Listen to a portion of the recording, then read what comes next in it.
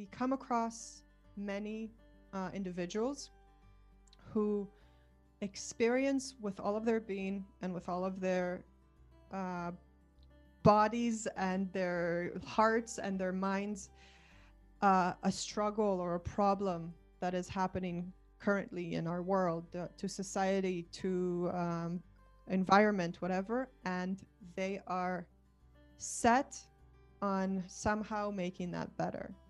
And then there's this other group of individuals who have this idea that if they do something good in this world, then it'll maybe give them more money, it might make them feel better, it might make their company that they already have, you know, if they say, oh, now we also care about women's rights or inclusivity, that's going to make us look better out there in the media, and thinking about the end goal.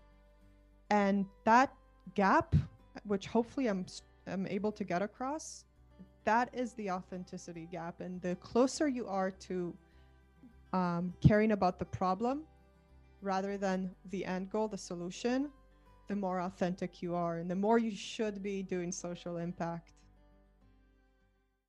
When you choose to embark upon a social impact journey, it may feel like choosing the road not taken. The uncertainty of a path like this often sends the one who walks it into an ongoing process, trying to balance the needs of their individual existence with their vision towards something greater. The Living Well, Doing Good podcast is a space for changemakers to explore the intersection of personal well-being and achieving their purpose-driven endeavors. Each episode we dive deep into stories and lessons, learn to provide tools to overcome challenges that may arise along the way. This podcast series is brought to you by Aviv and Omer Hochbaum, social impact consultants from Tel Aviv, together with Leo De Mello, a well-being coach and business advisor based in Copenhagen. We're very excited today because we're going to be starting a new topic. What are we talking about today? So yeah, we're going to discuss authenticity, which is actually very exciting to me because I think it's something that maybe not hourly, but definitely something that comes up daily. What do you mean? For me, just the notion of being authentic and, you know, thinking about what it is that I'm doing. And I do believe you and I talk about that quite a lot. If it's when we're thinking about a new project or discussing a potential client, I think it comes up a lot. So I'm very interested to hear Leo's take on this as well. And I actually wanted to start with like a very short exercise to get us started. Look at him. Wow. Look at his Okay. exercises. Finally, somebody prepared. Yeah.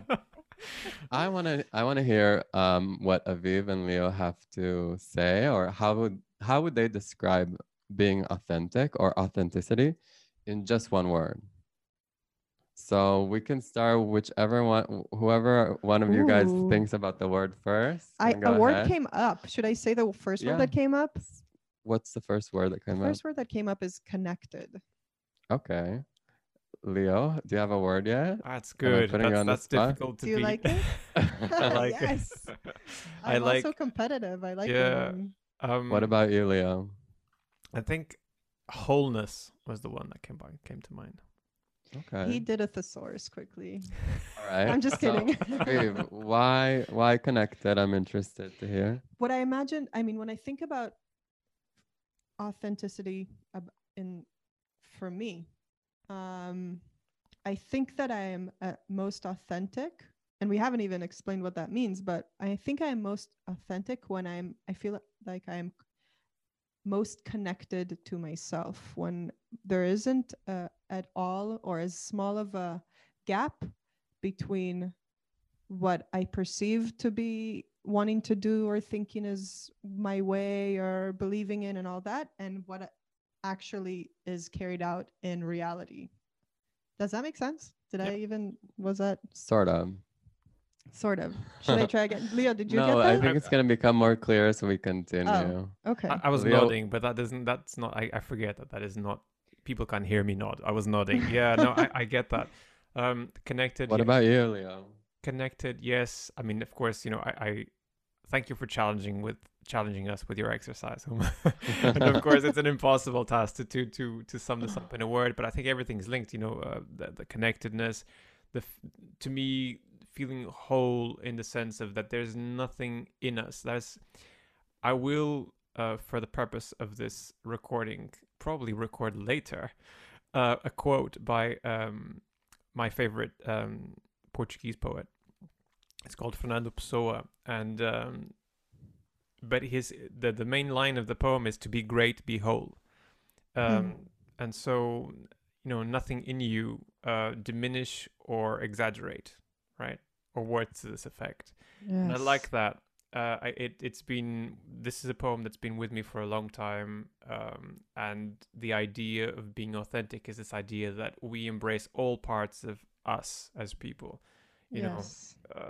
The challenges, the inconsistencies, the times that we let ourselves down or let others down. We embrace all that, and hey, we're just doing our best here, So when we don't try to color things up, basically.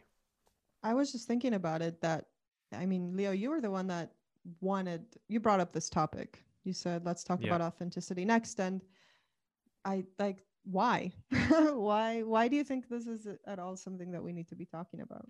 So I think that, all our three minds coming together on these issues, I think there will be benefit to people listening that are wondering about, okay, why would I even bother to even strive to be more authentic, from a personal level? Or what is that I have to do in my organization to make it, what are the benefits of making it more unique or more authentic? And the first thing that comes to mind is an old quote, or I don't know, maybe it's probably not so old, but the thing about be yourself, everybody else is taken. So I from a very personal perspective, I have struggled with this. So for many people, it's part of their culture growing up that they were always encouraged to be authentic, and I wasn't. For whatever reasons, I was not very encouraged to be authentic. I was encouraged to sort of tell people what they wanted to hear. And many people around the world live with this sort of people-pleasing attitude, which on the surface creates these ideal settings that everybody loves us and everybody nods when we speak and all that. And then we realize that they're nodding because we are telling them what they want to hear, not what's going on inside us. And all this tension. I said, or that they're nodding because they're used to pleasing on the other end and saying, oh yeah, you're whatever you're saying. Or they're resonating with that. Exactly. So the point is that once you realize that you're in a little bit of a fake reality, and that actually you're just keeping a very artificial setting around you, then you say, okay, wait a minute, what do I want to say? Because I'm saying I mean one thing, but I'm saying another for the purpose of getting this conversation finished or moving on with my thing. So all of that, I think my theory is that it piles up inside us and it creates tension inside us. And it's a tension that at some point has to come out, and usually comes out in the wrong way. It comes out with, reactions that are a little bit out of place, or, what appear to be irrational feelings or interactions with people. So my point is that personally, I have felt the benefits of cultivating authenticity. To some people, it may seem completely remote, the idea that authenticity has to even be cultivated, right? But for some people it does, right? And for me, it's one of them. I'm one of them. So I'd be happy to. I wanted to sort of have the opportunity to share here in this space that we have, the benefits that I've particularly experienced with that, and hopefully encourage people to see them as well. So, when did you start being authentic? When did the transformation like occur? what happened? Who did you start yelling at? Or I can't imagine. Myself mostly, actually. Okay. It's when you detect that actually, why am I frustrated at myself? Why am I why do I resent so and such a person or the other person? And then you realize actually you just resent yourself, because when you are a people pleaser, like I was most of my life, and I still have traces of that, you basically, whenever someone, so you limit yourself, right? You limit the expression of who you are and what you want to say due to your perception of what the other people expect of you. They may actually not expect that of you, right? I don't know if I'm making myself clear, but that Yeah, yeah, yeah. You're expectation may totally be, clear. that expectation may be completely in my head, and it's happened several times in my life that I realized that I was stopping myself from doing something because I thought the other person wouldn't want it, that way. But actually, it was just me stopping myself because I didn't want to disappoint people. So it was like this, it kept bottling up and bottling up. And then one day you had this, like, what was this changing point, or was there one? It's more diffuse, it's more abstract than that. For me personally, it was just the realization that things were just not going that way. So as I've spoken in other episodes, that I did go through a burnout episode in 2017, and a lot of that I know now today. I can see that it was very much from keeping, being so split in trying to please a whole group of people, from personal interactions to professional interactions and all that, just trying to keep all that together, while actually not really doing what I wanted to be doing or in the way that I was comfortable doing them. So it's a process that I think there's a tipping point at which after that has to be sort of a crisis of identity, because eventually you realize that you've been living in a state that doesn't correspond to who you really are, and then you have to go through a stage of just building that up and really tapping into, okay, what do I think about this issue? I never allowed myself to have an opinion about it, so what is it that I think about it? And then you start exercising and voicing it, and sort of seeing that the world doesn't end when you open your mouth and say what you mean. I mean, I didn't even think this was going to come up in a conversation about authenticity, or I guess it's because I didn't really plan what I was going to talk about. But the one thing that comes most to mind right now is, this is pretty personal, but coming out the closet, at the age of 23, I guess. And to that extent, I think we all have a set of closets in some way that we come out of. But I think that for me, like you were just talking about something, there's this point in time where you feel like, okay, it's enough and I'm ready to take on life, to say what I really feel and what I really believe in. I think that was like the first time I said, okay, enough is enough. I'm doing me now, and I'm not anymore living by what other people's standards might be for my happiness or my authentic self or who I really am.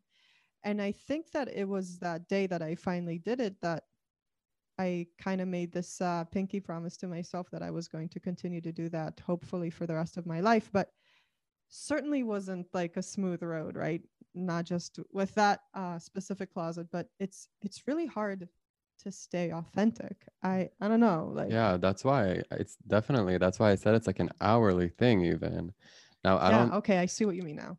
yeah, it happens all the time, like the question of being authentic. And and I mean, I'm gonna call both of you guys out because we did the exercise and you didn't ask me what my word was. No, But you wanted to be asked.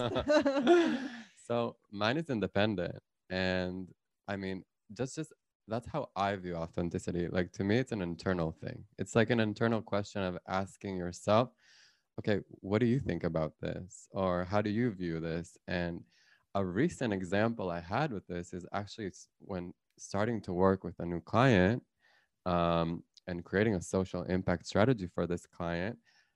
Actually, the biz dev at the company had already started working on a strategy, and she wanted me to take it on, continue from where she had left off. Okay. And I don't know, I mean, I know why now, but I was struggling with the presentation and I could not get myself to work on it. I wasn't like, I kept scheduling time to work on it, but not doing it, and like pushing it forward. And then finally what were it you came like? to, I'm interested. Like, what were you feeling at that time? Like, I was do you feel it in your stressed. body though? I Like, was where? stressed out. I was like, I don't know why I'm not connecting to this. I don't want to do this. And then it just came to me. I said, I have to make it my own. And I told her, I was like, listen, good work. Everything you did is great, but I just can't present something that isn't me. Like, it needs to be me. It needs to be my thoughts. It can be like from what you had begun doing, but I need to make the presentation my own. Like, if I'm gonna, get in front of the CEOs and be like, this is your new social impact strategy, I can't present something someone else did, even if I agree with it. So that's just something, that's how I experience. It has to be independent. It has to be from my own internal feelings. Now, this happens all the time. Like we meet with other people, we need to work with other people, and there's collisions and there's different ideas. But as long as we, you know, think about it from our own point of view, then I think that's a great way to stay authentic. What do you think I about that? think, I mean, I I don't know why I like have this like sense of like I don't even know what the right word is now, but we're not doing the exercise, so I don't need to find one word. But like what comes is like we are, as a society, we are cultivated and conditioned to constantly fit in and to be likable and to be nice and to make everything comfortable. Certainly women, right? Like that's a whole big conversation, but as women, definitely we're expected to just make everyone feel comfortable and make sure everyone is nice and getting along. And I'm definitely working on not doing any of that, but it's just like really difficult. Like I wonder, Leo, do you like look at your clients and say, you're not, let's be authentic, let's learn how to be authentic? Like what is this Process. it makes me like I don't know, not annoyed, but like I'm getting worked up now, like thinking about how difficult it is, and it's making me, yeah, I don't know. Yeah, I'm just thinking that with clients, we rarely talk about authentic. We rarely name it as such, because Mhm. then it actually, to someone who is suffering the challenges of being inauthentic, telling them you have to be authentic is only going to add to their stress. Right. Because that's, of course, that's what everybody wants, right? To be authentic. But it is not necessarily a road that is clear. You know, how do you get there? So I usually focus much more on the process. So we step, you know, take it step by step. And even though, I mean, I can't tell, I can't judge someone, say they're being inauthentic. I can't, I don't know, I cannot see, I don't have an X-ray machine to see what, you know, they're actually feeling. So I do take it as their, I tend to believe in what people tell me. Right. But if they are signaling that they are having inconsistencies in their life, and that they don't understand why certain things are happening to them, or why their body is, you know, reacting in such and such a way, then we actually go through a process of looking at their lives as it is. So calling things out and sort of saying things as they are, and helping them to, in a kind way, become more aware of what they're doing by monitoring, by taking notes, by just having an honest chat about it.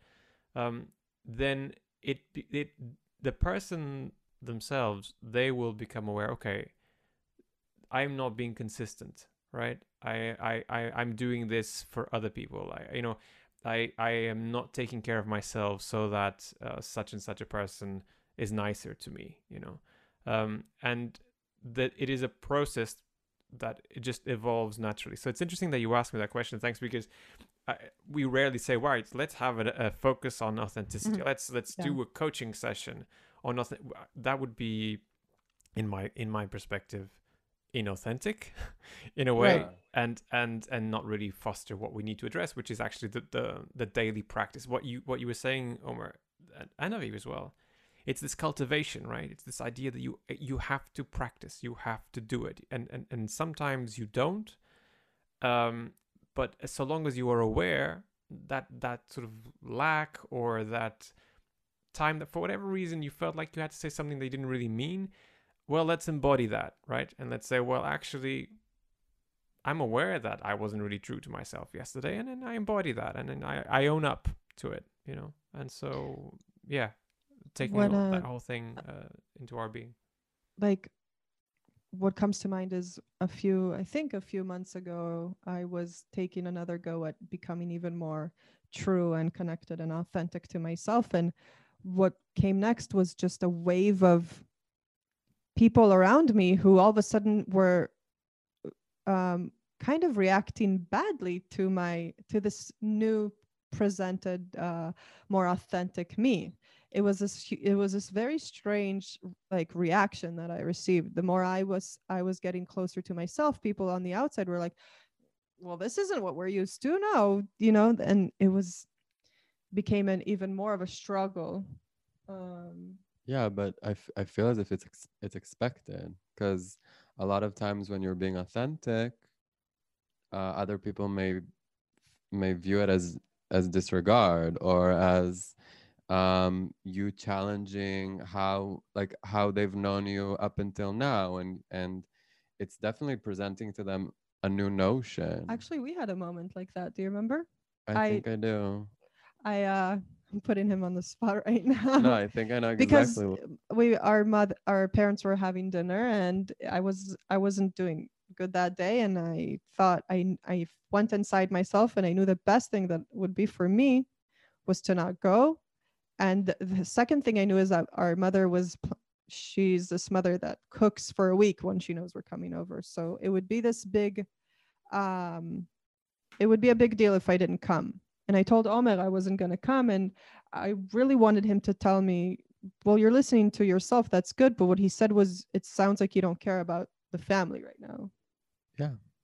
And I mean, I, first of all, you like what we're talking about is the exact conflict. Like when someone is being authentic, it can be disregarding to others, but it's kind of like it's a back and forth. You need to do you, but you also need to be aware of other people. But if you're being aware of others, are you disregarding yourself?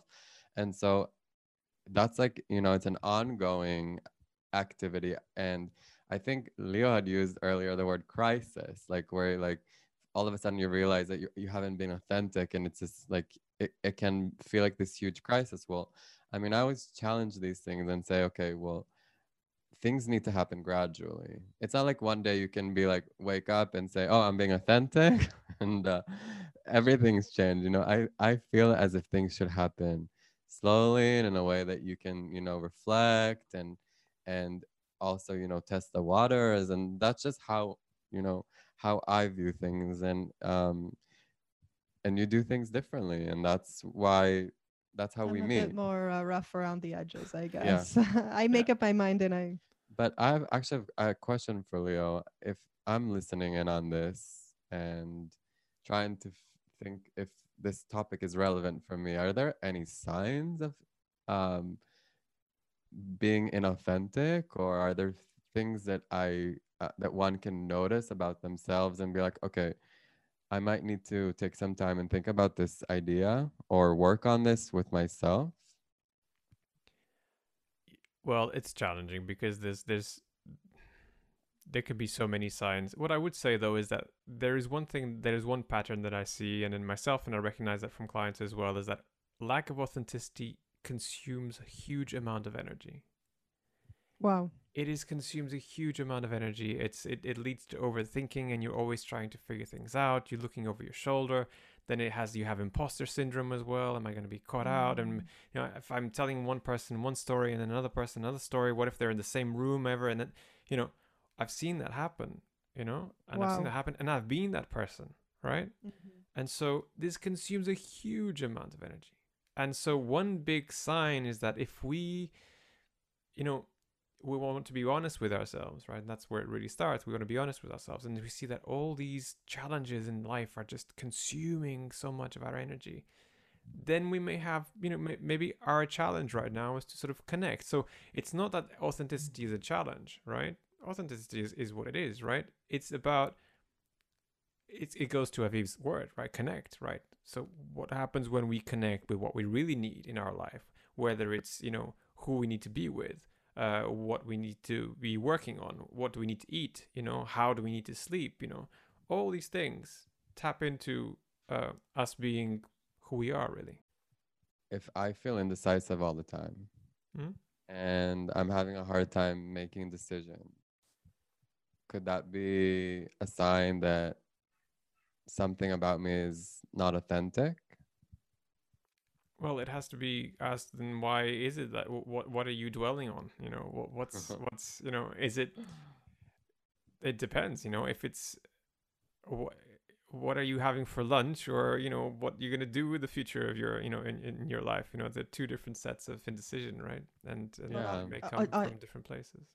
Perhaps being indecisive is a good thing though, because it more sounds like you're weighing out different options and you're allowing yourself to question what is and how you might want things to be. Like I'm looking at this shift that I did or that I'm really working on, between believing that there are these ultimate truths that I need to live by, to going inside myself and asking what are my truths that I want to live by. And so it's kind of constantly being, I don't know if indecisive, but asking a lot of questions to myself. And it's like you said, it's a daily hourly thing to be aware of. And I guess that it can't really be hourly, because if we spent so much of our times trying to understand, if we have to give ourselves some room to just maybe lean back on other people's decisions of what we need to do in our lives to some extent. I don't know. To me, being indecisive is, I don't know, for some reason it feels as if it's like a pleaser. It's like trying to please people, like, and maybe I'm just imagining people as we're speaking and examples of people that I know that are very indecisive. But I mean, I would feel as if, What do you mean when you say indecisive then? What does it look like? Like, you want to do something? Whatever you want to do. I don't know what I want to do. Or that's different. This is my opinion about something. What's your opinion? Oh, I don't really have an opinion. Like, I mean, I'm fine with your opinion. I mean, I think this obviously may be a level of not even knowing that the issue is being authentic or inauthentic or whatever it is. But I don't know. I was just trying to give some sort of idea of what type of things you can be feeling or the experiences you can be having that may lead you to understand that there's some work that needs to be done. I was talking to a client the other day, to your point, about decision making, and he was overwhelmed at the level of decisions. And he told me, Leo, I really want to do the right thing, right? And I always want to do the right thing. And he kept on saying, I want to do what is right. And I end up not deciding because I don't know if it's going to be right or wrong. And then I just asked him, what is right? How do you define the right thing? Is it the right thing because it delivers the outcome that you have told yourself that you want to achieve? Or is it the right thing because regardless of the outcome, that's what you felt comfortable doing at that time? And he told me, wow, for me, it has always been a question of the outcome, right? So he felt very disconnected with the decision-making process because he just wanted to reach an outcome. He didn't know how to reach the outcome. Or as we sort of agreed to describe it, you want to take 55 million steps to get to your outcome, and you want to get there, right? But you're not focusing on each individual decision, right? You just want to get to the outcome. So you're not connected with it. So, and he said, okay, when I can connect with what I want to do right now, from a gut feeling perspective rather than a overthinking it perspective, I can see how it'll feel right, because so long as we are connected with that gut feeling and we are connected with what it feels instinctively right, we're good, and then the outcome doesn't become so relevant. Everything you said right now, like in the beginning of the conversation, I had this idea. Okay, I know that you need to be authentic also when you're doing social impact. That's clear to me. I don't entirely know how I'm going to get that across, how I'm going to explain it yet. I have some ideas. And what you just said now, when you made the distinction between caring about the end goal or caring about the process, I mean, you said everything about, or you said a lot about what it means to be authentic and why it's important when we're doing social impact. Because, and I want to develop that idea a little bit more, and tell me what you think about it, guys, because we come across many individuals who experience with all of their being and with all of their bodies and their hearts and their minds a struggle or a problem that is happening currently in our world, to society, to environment, whatever, and they are set on somehow making that better. And then there's this other group of individuals who have this idea that if they do something good in this world, then it'll maybe give them more money. It might make them feel better. It might make their company that they already have, if they say, oh, now we also care about women's rights or inclusivity, that's going to make us look better out there in the media, and thinking about the end goal. And that gap, which hopefully I'm able to get across, that is the authenticity gap. And the closer you are to caring about the problem rather than the end goal, the solution, the more authentic you are and the more you should be doing social impact. I don't know. Did that get? Yeah, I got it. You got it. I got it. Leo? Did you get I'm processing it. it? So what you're saying then is that, so I think that the bit that I was sort of nodding until you said if you focus on the problem and not on the solution. So, but what I think you mean, and First, if I'm wrong, right, is if you're doing social impact work, you want to address an issue. I mean, you really want to address an issue, right? mm-hmm. Hmm. You obviously would like to then present a solution, but that is not the thing you start out with. I understand And what you say. I just understand it, and I can only Yes. I can only understand it because I read a book recently called The Infinite Game, and Tell it's us a about book by Simon Sinek, and it came out a few months ago, and it has full of quotes and books today, isn't it he? has Yeah. I love it. I strongly We're recommend gonna this have a book. lot of citations for this podcast. I strongly recommend this book. I feel totally vindicated by this book. It has changed my posture with people because basically he goes back to so I let's not forget where we were in the conversation regarding Mhm. addressing authenticity in the social impact space, right? And I'll come back Right. to that. I'll just Mhm. take a small detour to the 1980s when this professor came out with this theory about the infinite game versus finite game. So the infinite game, for example, so the finite game, for example, being a game of football, right, which you can win or lose, and you have players, you've got strict rules, and the point of the game is to win the game, right? Okay. Infinite game is sports, right? So the related infinite game is sports. So you cannot really be the best at sports. That there's no such thing, right? You can only want to stay in the process of doing sports for as long as you can, as well as you can. Mhm. Every single day you train to be better, you compete against yourself, and you want to improve yourself. You want to create an environment around you that boosts your own growth as an athlete, but you will never be the best at sports. You might win a lot of finite games, but you'll never be the best at sports. Okay. Yet the infinite game mentality is to stay for as long and as powerfully in that game as possible, right? And if you just choose another example, the game of health, for example, you might beat an illness, right? And that's kind of like a finite, my finite goal right now is to beat this allergy that I have, right? But the infinite goal would be to cultivate health on a daily basis. Stay healthy for as long and as strongly as I possibly can. And because I'm under the effect of having read this book recently, Yes. I basically translate what you said, Aviv, in the sense of, okay, so if you are a finite-minded social impact leader, you will be focusing on, okay, there's this very finite target that I want to achieve, by which time, if I do that and I solve this social problem, I'll be done, right? And however I get there, whatever tools I have to, it doesn't really matter so long as I solve that problem.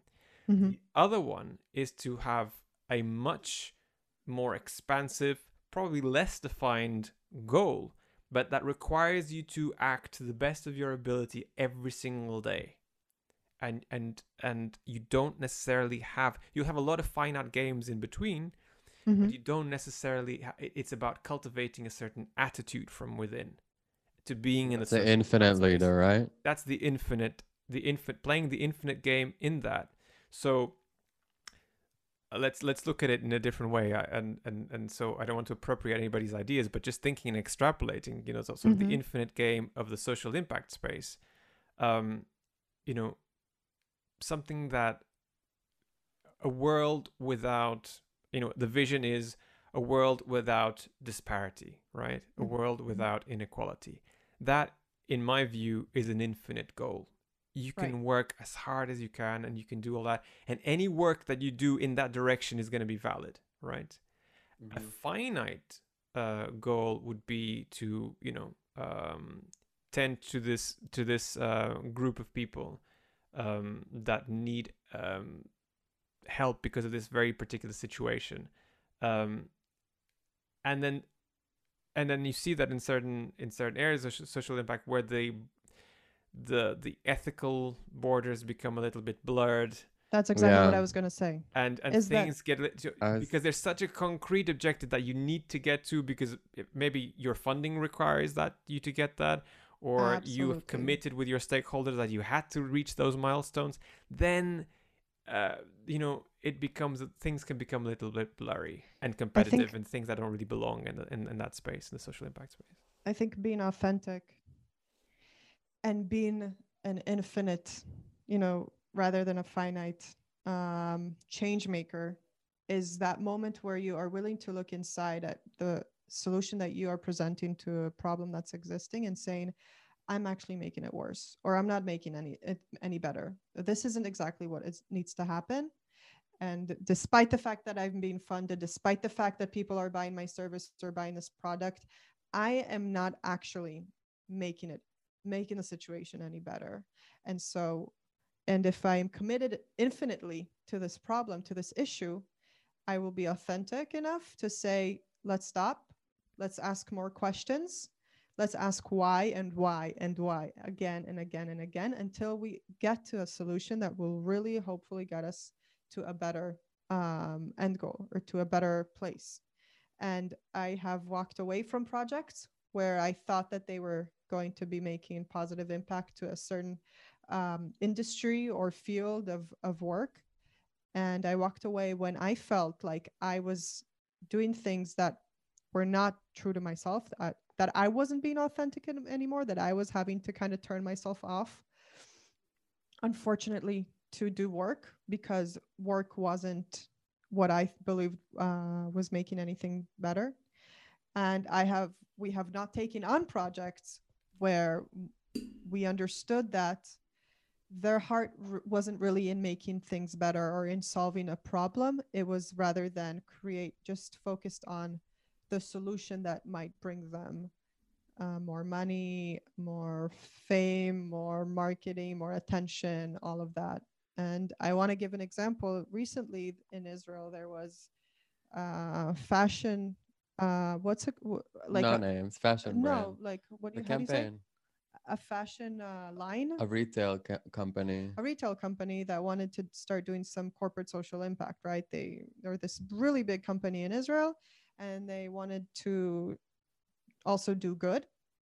So they put out this campaign that was all about inclusivity, and they said how it was like this, all body types are amazing. You can be big, you can be small, short, bigger, thinner, everything. And which was a beautiful message. It was a beautiful message, but the next thing that happened, which is why in the social impact scene, thank God, if you aren't being authentic, people will be so quick to call you out and cut you down. And because people were saying within minutes there was a backlash of people saying, you're talking about inclusivity, your sizes only run up to large.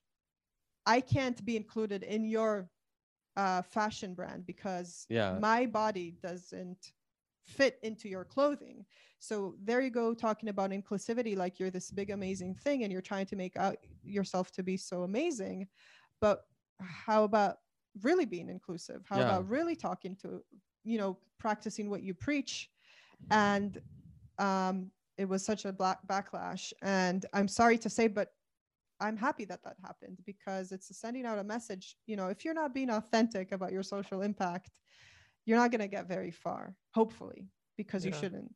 I don't know. But I would just add, though, that I think that I don't know what the outcome was of that particular situation, but I'm just thinking that in an authentic context, in a context of authenticity, if there was such a backlash, you basically go out to the public and say, we messed up. Our communication was wrong, right? It was we didn't reach the level of standards that we actually believe in, and we're going to make it good. And you adapt and you change, and then a few weeks or months down the line, you go back and you communicate those changes, right? And that's Do you basically remember if the that happened? infinite approach to it, and I Right. guess the authentic approach that we're tapping into here. Yeah, and this is something that I wanted to add as a layer to the conversation, which is failure. So when you're talking about your client, while I think it was an example of not being decisive, I heard it as an example of fearing failure Yeah. because, and I think oftentimes with change makers, there's a lot of fear of failing because you're trying to do something that's good and you're trying to make things better, but you're very afraid of making things worse. And so just the notion of being authentic and, you know, being able to present, as you just had giving us an example, to present a failure and own up to it and then change things, or to be like, okay, I can make a decision.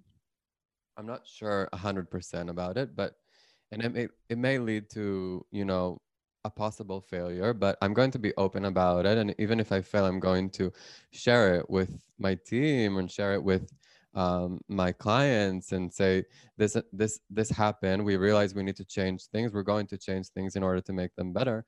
I think that's, you know, that's an infinite way to look at things, and that's a very authentic way to look at things. So, I mean, I think fearing failure is a sign of, you know, something that we can notice that, you know, is actually fearing being authentic and being more open and, you know, presenting to the world that we're not this perfect company that's trying to make a change, but we're also we're making a process. Yeah, and at a personal level, we have our whole sort of subconscious, which sort of occupies about sort of, I think, 80 to 90% of what is our mind.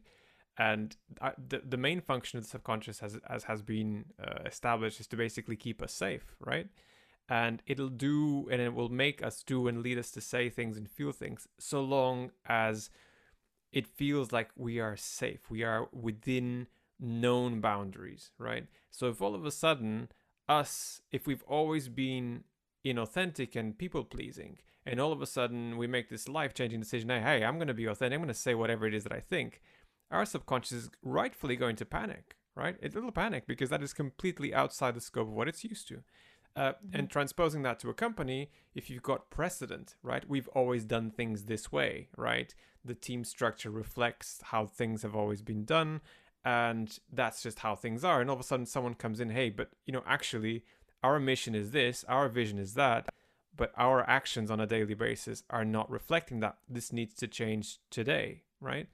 They will be faced with a whole host of resistance based on Right. this is how things are done. It's always been this way.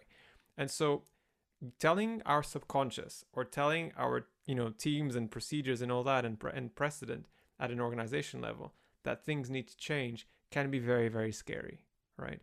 But I wanted to leave it here and go back to Aviv, because you were describing what happened when you had a moment personally when you decided to exercise that authenticity, and you feel like you kind of maybe not lost, but you sort of, some people around may not have reacted in a very positive way. I was wondering if you noticed anything on the upside. So did you attract any new people in your life that connected with your, you know, with that more embodied authenticity? I think that what I noticed is that it was like there's people who are my more recent friends. By recent, I can be talking about a few years, but they are my more recent friends who have seen my process and how I have evolved around over the years, and the path I've chosen to take for myself, and they are kind of more used to me, you know, maybe making these changes or making these decisions for myself. And what I and then there was these other group of people, which was more my family, my immediate biological family, that was saying, we've known you from age 0 and you haven't been, and this isn't you. and that this is why we're upset. So I think that it's kind of, it was this gap between, people who were used to me being this very certain specific person to another group of people that were more used to me being very kind of dynamic and evolving and changing and constantly being in this search for being more authentic, being more true to myself, being more choosing myself first rather than constantly pleasing or being, for others. I don't know if that answers your question, but like that was the experience.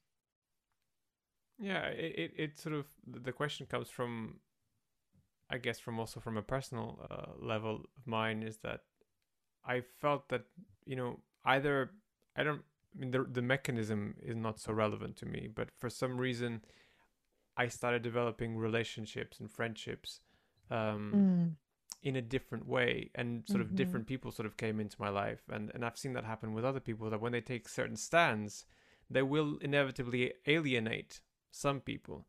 But so long as the stands that they're taking are coherent with who they really are, they get a boost, and obviously in happiness, and they forge relationships, authentic relationships, in a much deeper kind of way, based on Right. values that are, about being, honesty, calling things by their names, and I've seen a lot of positive outcomes, is what I was trying to sort of allude to. And I was just curious to see if you had experienced. Absolutely. I don't know why I feel this sense, like this need to be like, not this devil's advocate, but this person who wants to just say, being authentic is so hard. And even when we finally do choose to say to ourselves, all right, let's connect with ourselves. Let's go inside and see what we really want, what we really believe in, where we really want to work, the type of people we want to be in a relationship with, the type of setting that we want to build for ourselves. Even when we choose that, the potential backlash or the potential struggles that will come from that decision, it's a long road. It's an infinite process, constantly trying to be authentic and true to ourselves. That being said, I don't think it's any easier being inauthentic, right? Yeah. Like you said, I think that there's many more rewards along the way of authenticity rather than of inauthenticity. It makes me think of, people, I'm always about like opening everything up and talking about everything and being very truthful and honest, even though it might not hurt people's feelings, but it can get to really raw emotions.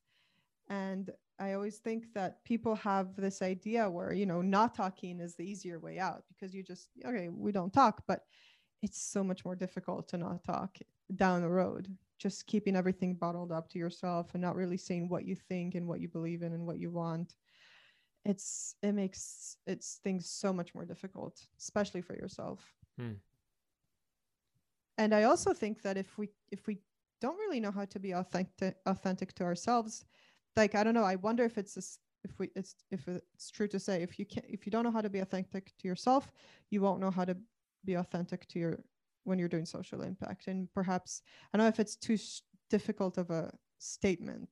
I don't know, maybe I took it too far, but no, I don't think you have. The point is that if you, or rather the way I see it is that if you as a person take some time, and you pause and you try and see, okay, well, I've taken some time off, a day off, just be and see what happens. That's an opportunity for you to connect with what you really need, how you're feeling, what sort of thoughts come to mind. When an organization sort of says, okay, wait a minute, let's pause and go back to basics, right? Let's review. Do we still identify with our mission? Do we still see this? Do we still share this vision for our organization? The answer is yes. Okay, are we doing it? Do our actions reflect this? If yes, let's continue. If no, okay, we need to stop and literally take stock and collect our thoughts, collect our our minds see where we really are, and then maybe adjust our course, right? But it Right. all comes from having this moment of pause, whether it's at an organizational level or a personal level. We talked about it in Overwhelm, and we're talking about it again, how important it is to Yeah. take a break, pause, just make some quiet time to listen to ourselves, to listen to the people around us. That seems to be a good point for so many things. What are you? I see Omer's. Well, I wanna- Omer has been very. We're talking about silence. Omer has been very silent.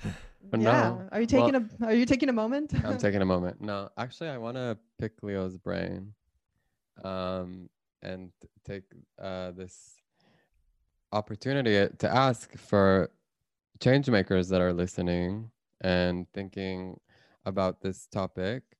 Do you have any tips or things that you want to give them on how they can cultivate authenticity, like on a daily basis or a weekly basis? What are things that they can do, or how can they start if they feel as if this is something that they want to work on or something that they need to work on? Silence. Ooh, good question. It's a good question. Stomper. Maybe from experience, from something that you've done with The a thing is, particular. I'll tell you why it's hard to answer that question.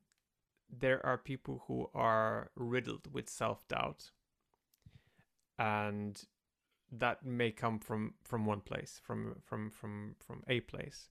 There are other people who will come across as the most assertive, most confident people, and who are actually breaking up inside. None of them will be experiencing authenticity, but they will both have to go through very, very different roads and make very, very different choices. What I would say is that taking a moment to reflect on whether our action, circumstances, contexts, food, sleep cycles, work, relationships are building us up and helping us grow, and do they add to our personal freedom? That's one question. Another question might be, is this, the life I wanted to be living? Does this correspond? We were talking before about an organization, right? If I had a personal mission, which by the way is a great tool. Actually, that is a very good tool, and I'm glad you brought that up. Thank you, Omer. Because I'll tell you, no, honestly, my life sort of this question of authenticity became very actionable and it took me months. I didn't even know I was trying to do it, but it took me months to try and define. Okay, so what if I had for myself a personal mission that I could put into a phrase, right? What would that be like? And I drafted and redrafted, and I worked around several things. But once I condensed what summed me up as a person of action, right? You don't get summed up in a phrase of who you are, but what do I want to bring into the world, right? And once you sum that up into a phrase, which by the way might change in 2 weeks' time, it doesn't matter, but so long as you have a phrase to work with, decisions and phrases and people and work situations, personal situations become much easier to navigate on this sort of binary choice. Does this help me accomplish my personal mission? Does it not help me to accomplish my personal mission, right? And so long as the personal mission is a very, very infinite concept, I think this is doable, right? So to give an example, the best phrase that I have come to describe what I want to do is to live regeneratively and help others to do so. What does that mean?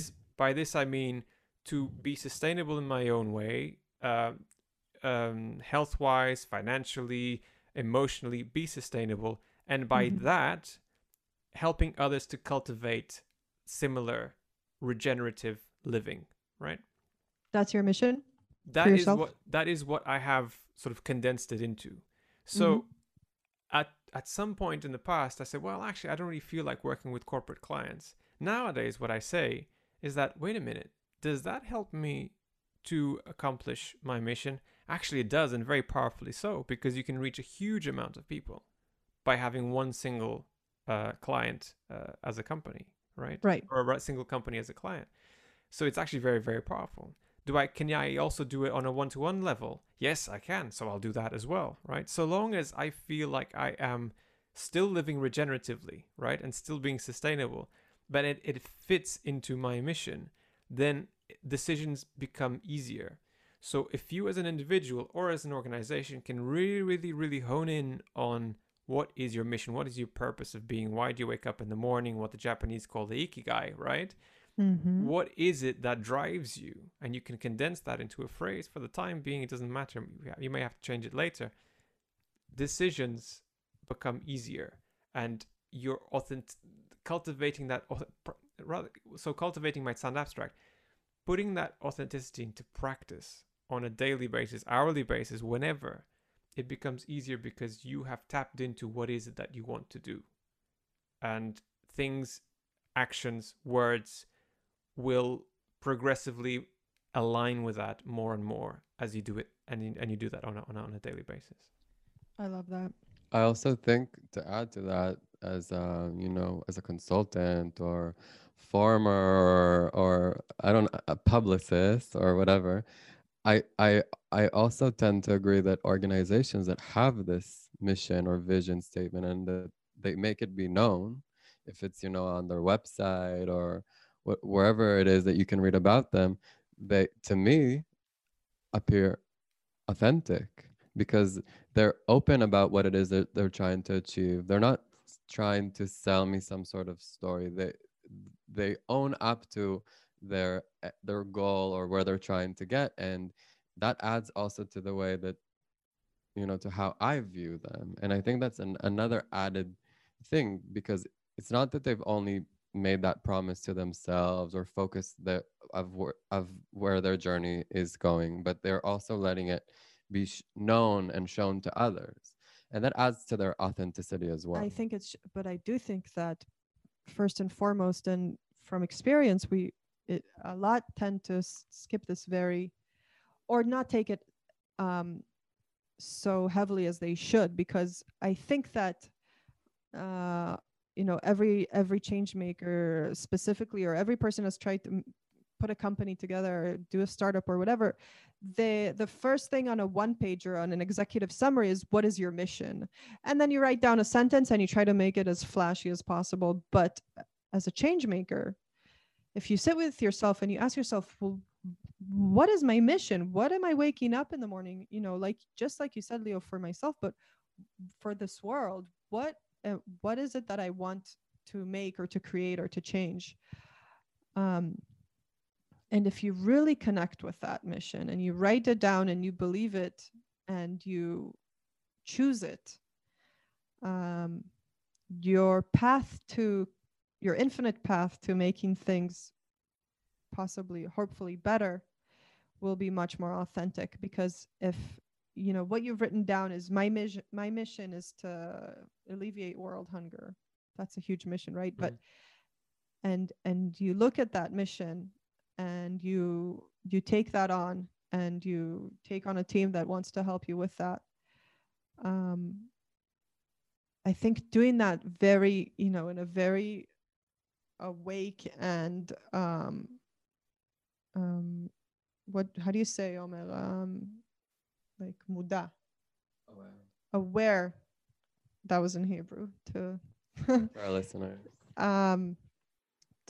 If you're aware to your mission, you will be true to it, and you will stick to it, and you will be very authentic. And if you're kind of just you wrote it down because you knew it was a part of your executive summary and what potential investors might want to read to make them get on it, then that won't help you in the long run, and it won't help you stick to what you're trying to achieve. So I think that's an amazing starting point for both individual authenticity and social impact authenticity, is to really start with that mission statement and feel it in your heart that is your mission statement.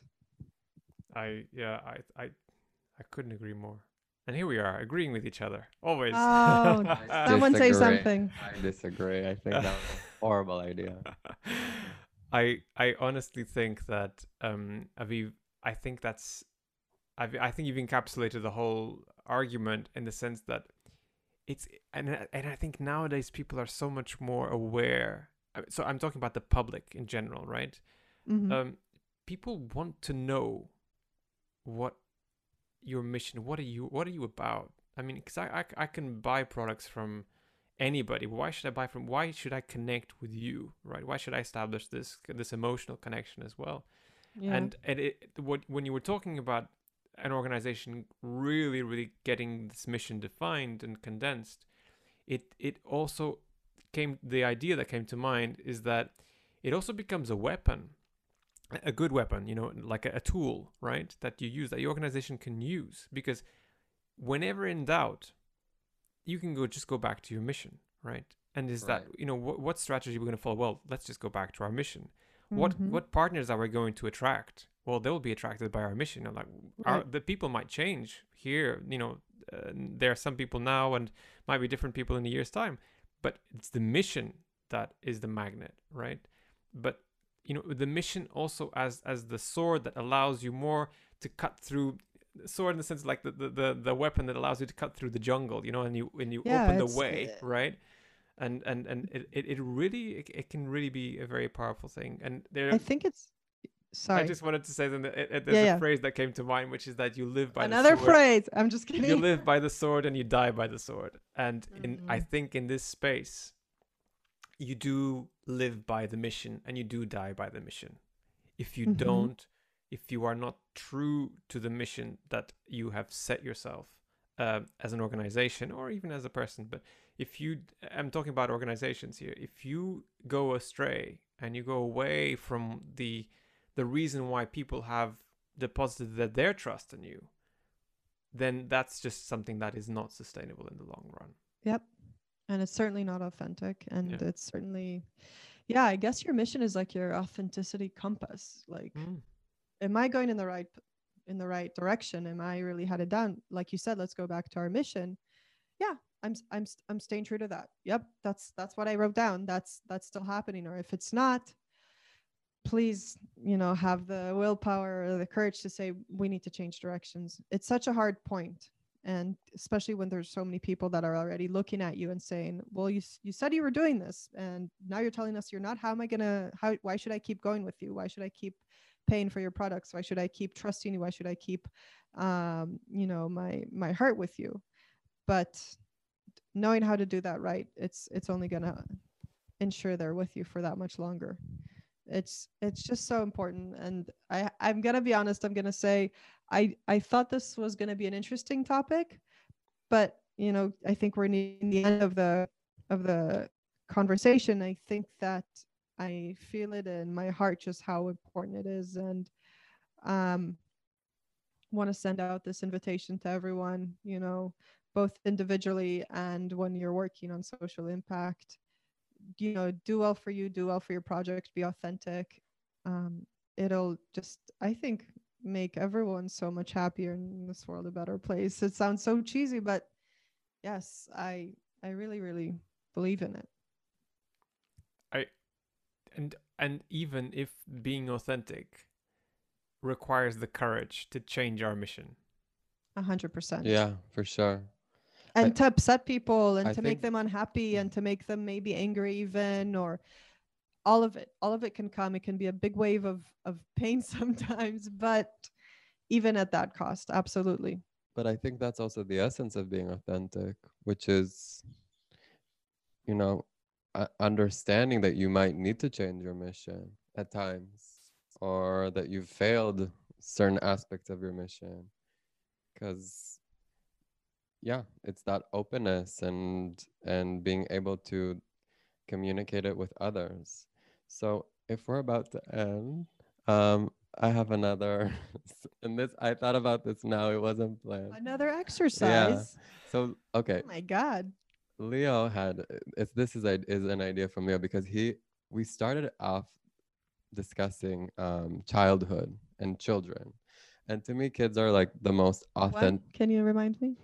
Oh, Leo had said that when he was small, he didn't feel as if he was, you know, he wasn't saying what he thought. He was saying what Yes. others Mm. expected him to. Mhm. Yeah.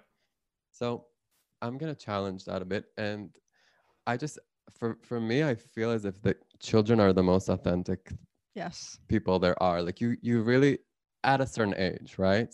Something changes, and Mhm. I mean, this is a whole new podcast, so let's not go there. But We can do one about kids, this. yeah, we can do one about this. But to everyone that's listening, and firstly to who is joining me today, if you could look at your younger self and take something, some sort of trait or something that you would do when you were very little and cultivate it today or be more like that today, does something come to mind that you would do as a child? And this is, I feel as this is another practice or something that I would tell others to try to think about when they want to discuss the topic that we had discussed today, which is authenticity. So does anything come to mind? Yes. Okay, you go because Go I'm for it. thinking. And There is this notion that children are able to solve highly complex situations because they were never aware they were complex in the first place. And I love that. tapping into that is something that I would. So if I could go back and sort of, want to cultivate a specific aspect, I think that would be it.